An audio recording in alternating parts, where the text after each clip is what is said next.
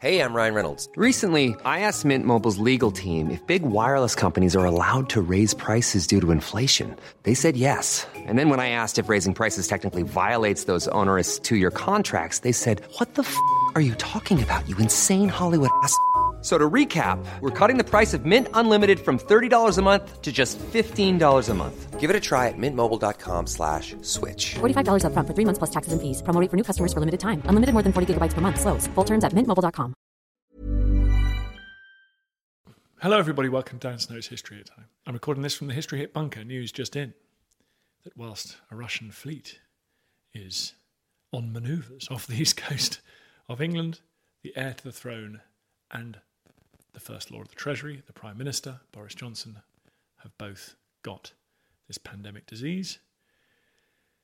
That's a sentence I never thought I'd be speaking, even just a few weeks ago. But there we are. On the podcast this episode, we've got Omid Djalili. He's a wonderful actor, he's a comedian, and he's a writer too. And I'm going to talk to him about his new show, in which he plays about 1 million different characters himself. And it's all about 19th century Persia, based on a true story. I talked to him about his fascination with history. So many creative people, so many poets, directors, comedians that we've had on the podcast just are obsessed with history. It's great to see their fellow travellers, and Omid is definitely one of them. Lovely, lovely man. Got to reminisce a little bit about him playing the part of the slave trader in Gladiator. Little did I imagine when I watched Gladiator for the first time as a first-year undergrad student in an empty cinema in Oxford, that one day I'd be chatting away to one of the actors in there about the experience. So it's, as ever, such an honour to be on this podcast and talk to these wonderful people. It's also an honour to be involved in History Hit TV. It's been strange times because in these times of isolation, these times of homeschooling, we've had a huge number of people signing up to History Hit TV. Thank you very much for that. It's all come as a bit of a shock. We're slightly overwhelmed, actually, but we're going to do our best to make sure that we do try and meet the demand for teaching aids, supporting teachers and parents. They try and keep their kids enthused and learning through these really difficult times. We're sort of gearing up. We're gearing up. You can get History Hit TV for free for a month, and then another month for just £1, euro or dollar. So it's basically just £1 just for the first 2 months, which should hopefully see us through this crisis. If you use the code POD1, POD1, when you check out. So please go and do that. There are hundreds of history documentaries on there. We've lined them up by educational tiers, so you should be able to see if you want to get it for your kids, you'll be able to hopefully see relevant content for the ages and the stages that they're at, and the topics as well. So thank you very much. Lastly, I'm very excited that I've got my big collaboration with the world's biggest history YouTube channel, Timeline. They're a fantastic YouTube channel. They have lots of documentaries on there for free, and we are now doing regular slots on there talking to some of the world's best historians, basically doing History Hit Lives on there. So please go to Timeline on YouTube and check out the History Hit Lives as well. In the meantime, everyone, at the end of this week of isolation, I hope we're not all going too crazy at home. I hope things are going well. I hope that the vast majority of people listening to this will avoid getting sick. We've had a couple of people on the team get sick. Thankfully, they're looking like they've all recovered really well. And because we stood the team down and isolated them all quite a long time ago, we've played our small part. History Hit's played its small part in making sure that the disease hasn't spread. For those few of you who are in the middle of it, I hope you get well, and I hope you find that listening to History Hit enables you to get to sleep quicker. I'm sure it does. Enjoy Omid, everyone.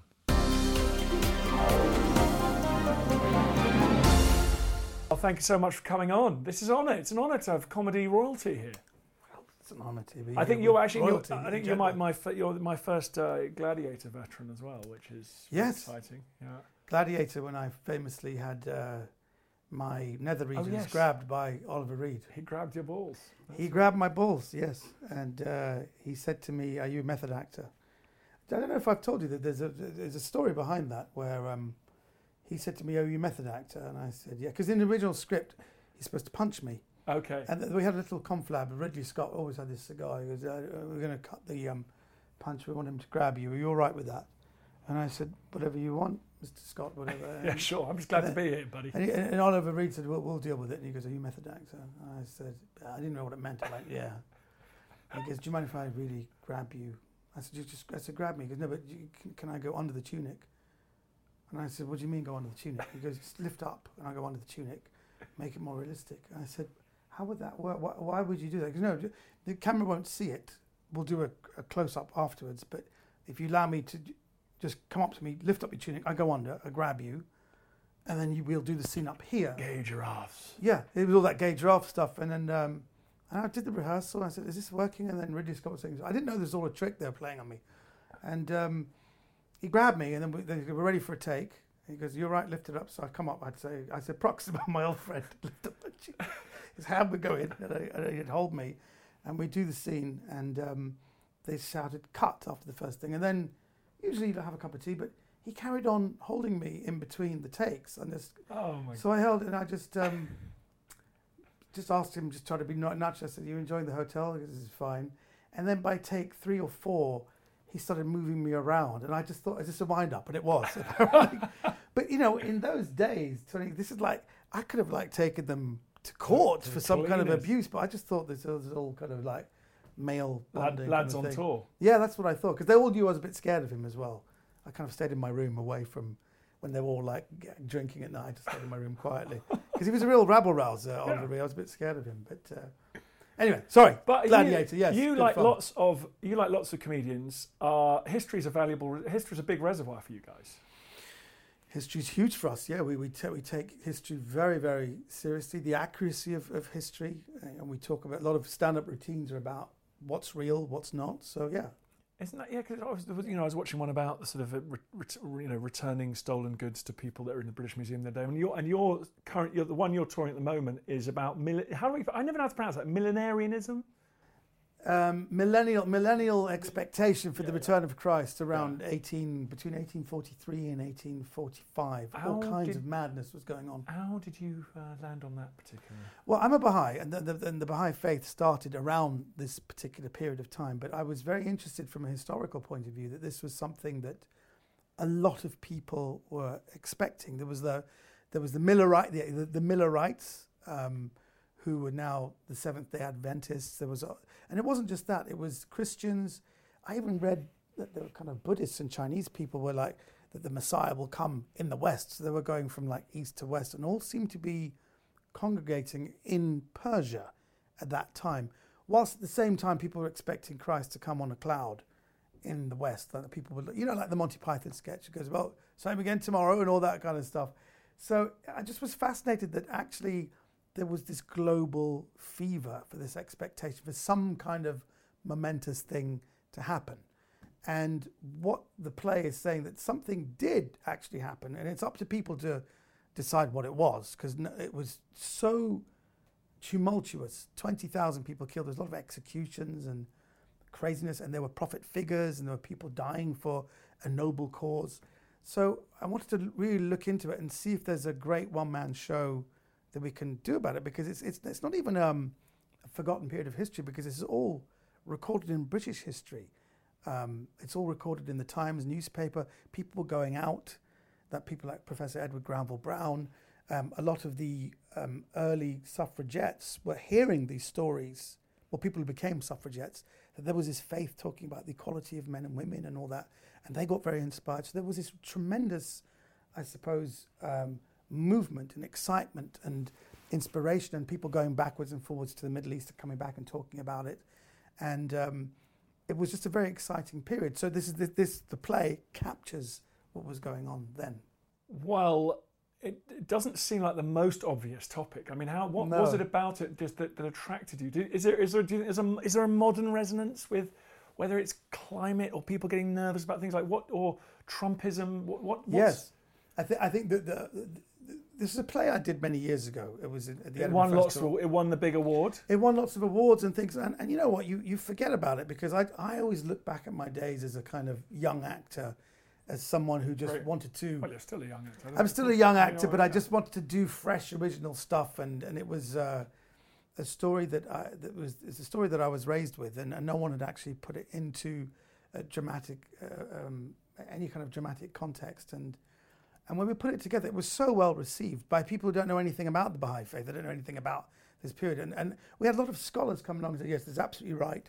And then when we did it again in the British Library in 2019, just last year, and there was a bloke who saw it in 1993 and said, would you do it again? And I said, what's it for? He goes, this is for the bicentenary of the birth of one of these prophet figures. And I said, what do you remember about it? What do you remember? And he said, not much, Matt, to be honest, because I was off my head. I was on drink and drugs at the Edinburgh Festival. But he goes, I do remember that you played this executioner, and this executioner was killing people and talking about it. And I just thought, it's time the executioners had their say, because no one asked an executioner. And I thought that was very interesting. And then he said, I just remember when the executioner then meets the prophet figure, and they have this moment, and there are no words between them, but then the executioner expresses it in a wicked bongo solo. I just want to see that again. So we did it again, and all these Oxford dons and all these kind of historical people came along and said, yes, what you don't know is this, and yes, that was absolutely accurate. And then somebody came along who was the great grandson of one of the executioners that we're talking about, and he showed us a photograph. And it was a photograph that really affected me, because they're saying this particular executioner who was killing all these Barbis and Baha'is, these two groups of people who had espoused this new faith, he was killing them all, and then an event, they've caught the photograph 10 seconds before an event that changed his life. And they emailed it to me, and I couldn't believe it, because in those days they used to kill these Barbis by these new people who professed a new faith. They used to put them in front of a cannon and blow them to pieces. So there's a photograph of a guy. And this is in Persia? This is in Persia, yeah. It's in Persia. The photograph is from 1849. We actually put the photograph in the show now, and there's a credits section. And it's moments before they blow this guy up, and the executioner stood behind, as normal.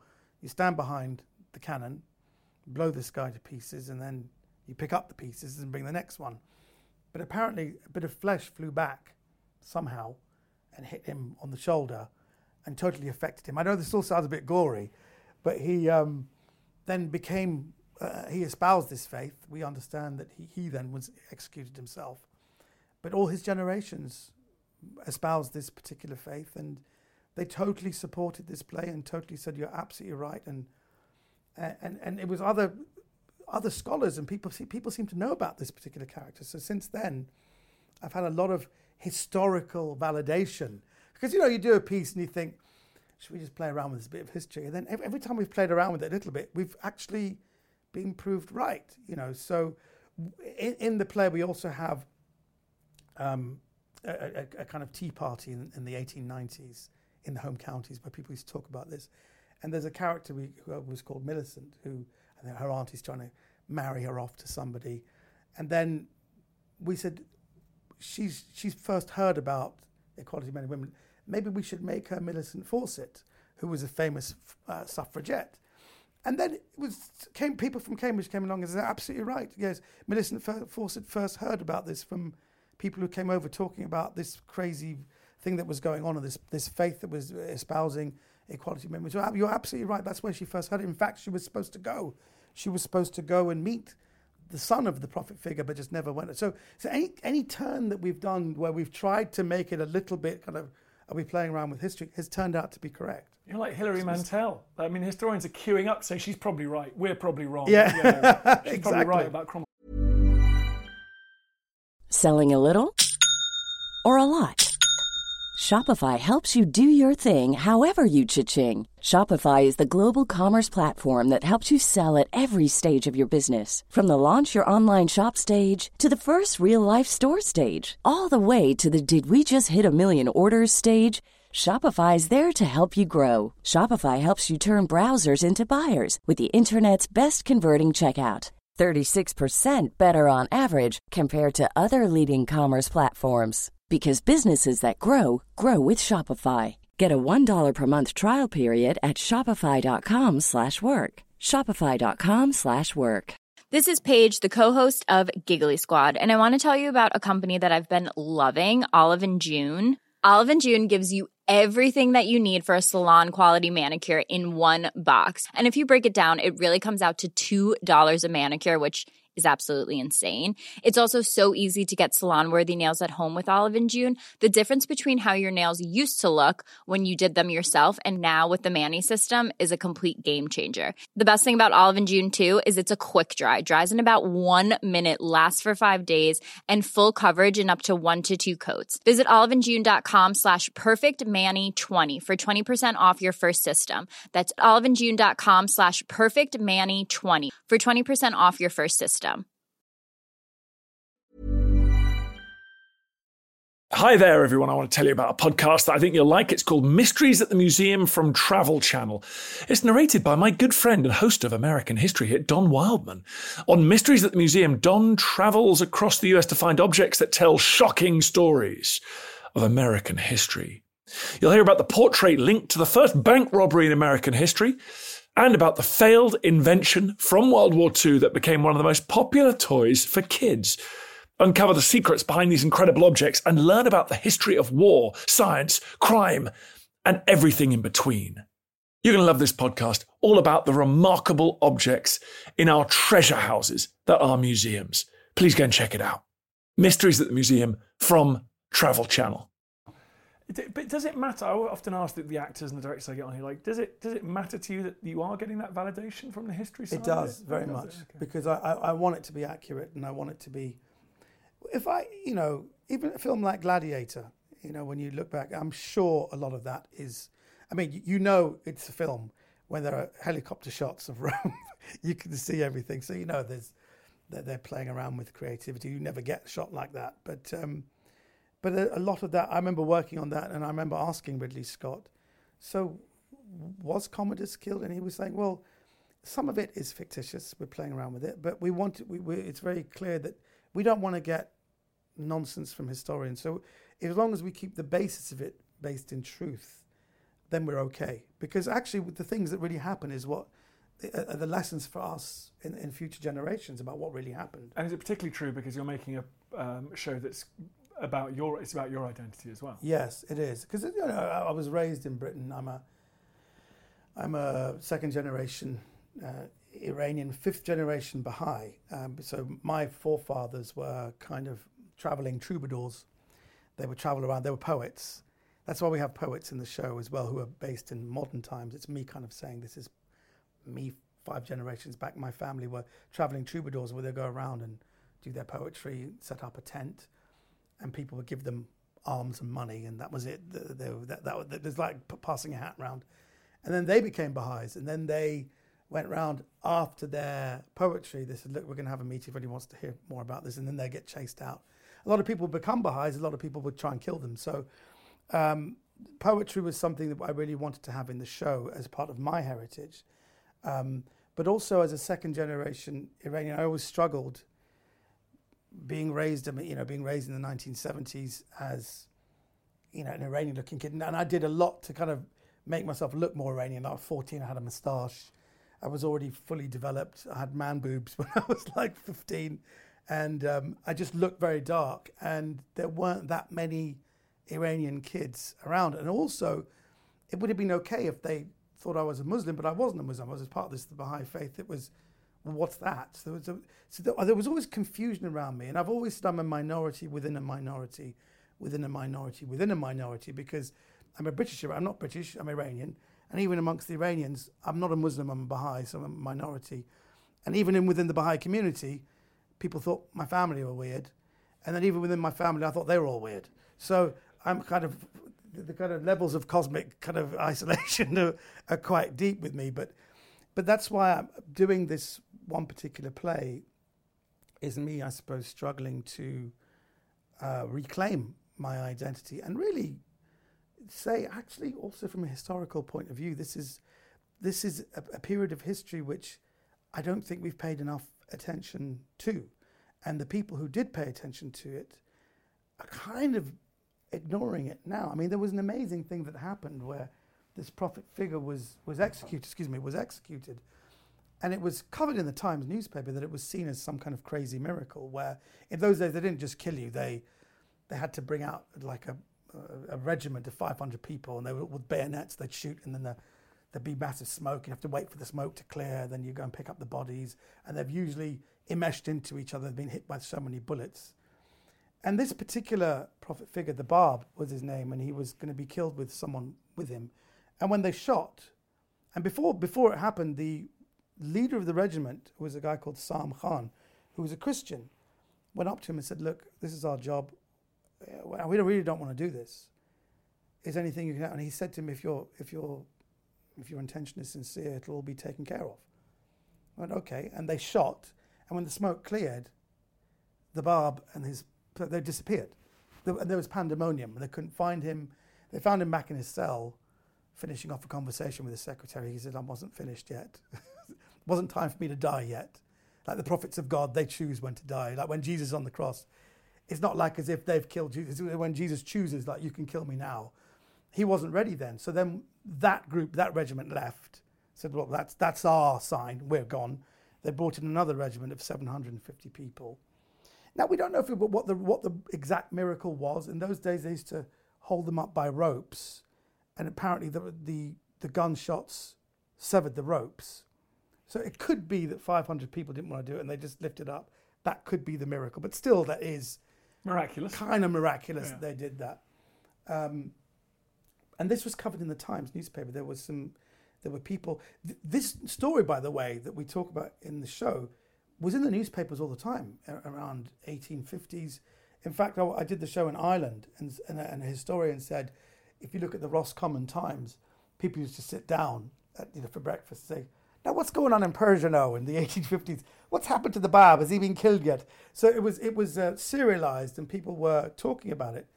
But it's interesting, no films being made about it, no one. So I'm hoping to start interest with this and get maybe proper filmmakers and proper historians to really go away and put together and make a film about it, because it could be a big Hollywood blockbuster. You never know. Fingers crossed. And I guess the problem is it's an orphan story, because Iran, in the theocracy, they're not interested in this apostasy. Absolutely not. Right. I had Iranians see the show and they were laughing. I said, why are you laughing? They said, in a good way, because this is our heritage. But if you even put the show on, they wouldn't let you perform it. 5 minutes in, they'd arrest you, they'd put you in prison, because this is not the story that we tell in history classes. And if we do, it's very distorted. There was a mad group of people, and they were suppressed. They were all killed off. So that's how Iranian people are grown up. I went to university. When I was at university, I played for a football team called the Persian Empire. I played for the university football team, but there was a five-a-side league, and I joined up with the other Iranians, and we got to the final. And there's university. There's about 100 teams. So to get to the final, you've got to get through 16 rounds. And we got to the final, and before the final, I got dropped because they found out I was a Baha'i. They said, "You're a Baha'i?" I said, "Yeah." And they were like, "What the hell? We know about you people." And I said, "First of all, what's you people? We're all Iranians." They said, and I remember them being really upset. And then before the final, they dropped me from the team because I'd joined their team. They were third years and I was a fresher. And they made a decision to drop me from the team. And then they lost in the final. And I'd kind of got them to the final. I was the one scoring all the goals and everything. So I was really shocked and surprised. And then one of them said, "I really need to ask you questions about this because you look like a normal bloke." I said, "I am a normal bloke." He goes, "But the things we've been taught about the Baha'i faith are abnormal." I said, "Would you like to tell me?" And he said, "Is it true that..." And this is the kind of things he was taught. Like in your meetings, you play a kind of blind man's buff game. I said, "What's that?" And like someone has to put on a blindfold and they walk around, they touch someone on the back. And whoever that is, even if it's your mum, you have to have sex with them there and then. I said, "What are you? Yeah. What is that this?" Sounds totally believable. I said that is. Where did you hear that? Because that's what I was taught at school. I said, "You were taught that at school?" He goes, "This is why." This is after they dropped me. Because this is why we dropped you from the team. We don't want to be infected by you. And I said, "How?" He goes, "Spiritually, we'd be infected by you. We'd probably not get our degrees. We actually made a decision. He's going to jinx it, so let's keep him out of the team." And years later, one of them came to my stand-up shows, and I brought him up on stage, and I said, "Is there something you'd like to tell me?" And he said, "Yes, I do." And I said, "I have to explain. We're in a team. I'm a Baha'i. They're Muslims. They dropped me from the team, and I never got to play the final. I'm sure he wants to." He goes, Yeah, we dropped you. It wasn't because you were Baha'i. It was because you're crap. And they got the biggest laugh I've ever had. I'm not surprised. And I was actually very upset by it because I had no comeback to it. I said, sit down. I said, shut up and sit down. I didn't really deal with it comedically. So is that because I've thought of you as a fan, as someone who's able to move, just pick up these identities. I mean, I know lots of comedians try, but you're I think unique in your ability to just pick up these identities and then just put them down again. Is that a product of that life, of that journey? Yes, absolutely, because you have to understand at a very important part of my life. You know, in the Baha'i faith, we talk about this 12 to 15 is a very important, it's a kind of the age a lot of people dismiss kids, but actually where I come from and the faith I was raised with, this is the most, you're a sponge, and this is really where you form the basis of what your future life is going to be.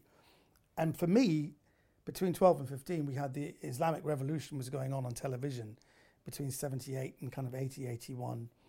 And I took on different identities with different people at parties. I just said, my name's Chico, I'm from Italy.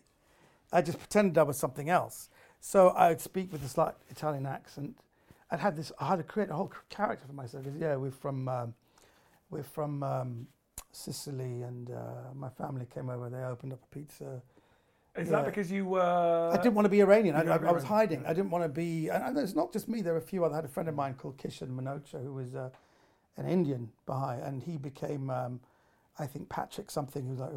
He had a very English name, and he was like a Tory member of the Tory party. And he became... We used to create personas for ourselves in parties where people at school wouldn't see us. So he was Patrick, the member of the Tory party. I was Chico from Sicily. And it was a role I played on Saturday nights when I'd go out at parties and people said, "Oh, do you have to change your name?" I said, "Shut up, don't. This is who I am now, okay? For the next couple of hours, don't blow my cover." So I think that's probably where I picked up acting skills. And so I think it was a survival thing. It was a survival because the impact of a young boy, 13, 14, where his people are on television smacking their heads and looking like Islamic fundamentalists. This is it's not attractive for girls at the time who just thought, "Oh my God, are you Iranian?" I said, no, I'm Italian. But it was like the worst thing. So I never had a girlfriend. I was ostracized. I remember really clearly in a Latin class, these girls were passing bits of paper. Like, "Who do you fancy?" They were all bored, and I could see it. And one of them said, "Yeah," and someone put, "I like Omid," and my name was there. Literally, my heart was racing, and it wasn't the prettiest girl, but someone said, "Ugh, are you mad? He's awful." And then she went, "Yeah, give it back," and she put a cross. She crossed it out. I was cancelled. I was cancelled straight. One ugly girl thought I was attractive, and then I was cancelled. So you spent your teenage years pretending you were other things, and now you're spending your days pretending that you're visiting your troubadour minstrel grandfather. I am, yes. You're now acting yourself. I'm acting myself, I'm acting him, and I'm doing 19 characters in this show. It's 19, and it's not so much even... I don't think I fully pull it off. It was 19 characters, and I think it might be a record. I don't know, I'm not sure, I've got to find out. But 19 specific characters. I mean, there are a few characters that come in just for like 2-3 seconds, but I've still got to make them quite distinct. So yes, I'm just trying to capture a period of time in 1 hour with 19 characters. Having hidden your past, now broadcasting it in the most unimaginably public way. While I've got you, in terms of representation, and we joked about Gladiator when you were forced to play a kind of cliched North African slave dealer. I mean, have you experienced that in your career? I mean, have you been pigeonholed by your background? Yes. Okay. Yeah, definitely. I mean, look, I used to joke about it. And when I did there was a James Bond film called The World Is Not Enough, and I was joking around on set. They goes, "Are you sure you're being pigeonholed again?" And I said, "Excuse me, I'm known as an Arab scumbag specialist, but in this film, I'm playing the second Azerbaijani oil pipe attendant. That's a major departure for me in my career." Central Asian. People thought I was mad. I said, "This is huge," but actually, it was the same accent, doing exactly the same thing. So I think there was one film where I played Picasso. Actually, I was very happy because I was 36, and I was playing Picasso, age 36. It was a film about the Italian painter Modigliani, and it was his relationship with Picasso. It was a film with Andy Garcia. It wasn't released in Britain. It did very well in America and in Europe. For some reason, it was never released in England, in Britain. And that was interesting. That was the first time somebody just trusted that I could play a different character. And I said, why have you chosen me? Because your eyes are Picasso. And I looked at Picasso's eyes, and actually the eye sockets are pretty similar. But I remember thinking that they said, you've got to lose weight and you have to shave off your hair. I got some hair on my back. And I remember I did it, and I hadn't fully lost the weight, and I was painting with my top off, and they said, tell him to put your shirt back on. Like, this is not Picasso, and it's really awful. So just put your shirt back on. So I didn't fully capture the essence of Picasso, but it was nice that they trusted me with that role. Well, I hope everyone trusts you enough to come and watch you. And how do people come and watch the show? I'll be at the Edinburgh Festival at the Pleasance at 3:50 p.m. It's exactly 1 hour, because I know... Actually, I'm trying to make it... I've got to shave 2 minutes off it, because it's an hour, but I want to make it 58, because people want to go to another show. But it'll be there, and I really hope that... I've set myself a very difficult thing to do. I'm trying to get the most serious thing ever said in a play done in the most entertaining way. So there's bongos, there's dancing, there is poetry, and there's a lot of insanity there. And I think there's some laughs in it as well. And lots of 19th century judicial murder. So fantastic. Well, also you have to, not just that, but you have to suspend your imagination, because I'm playing a few English society ladies, which is a Balduranian man with a beard. It does require a bit of imagination. Amazing. Well, I hope everyone goes and watches that. But thank you very much.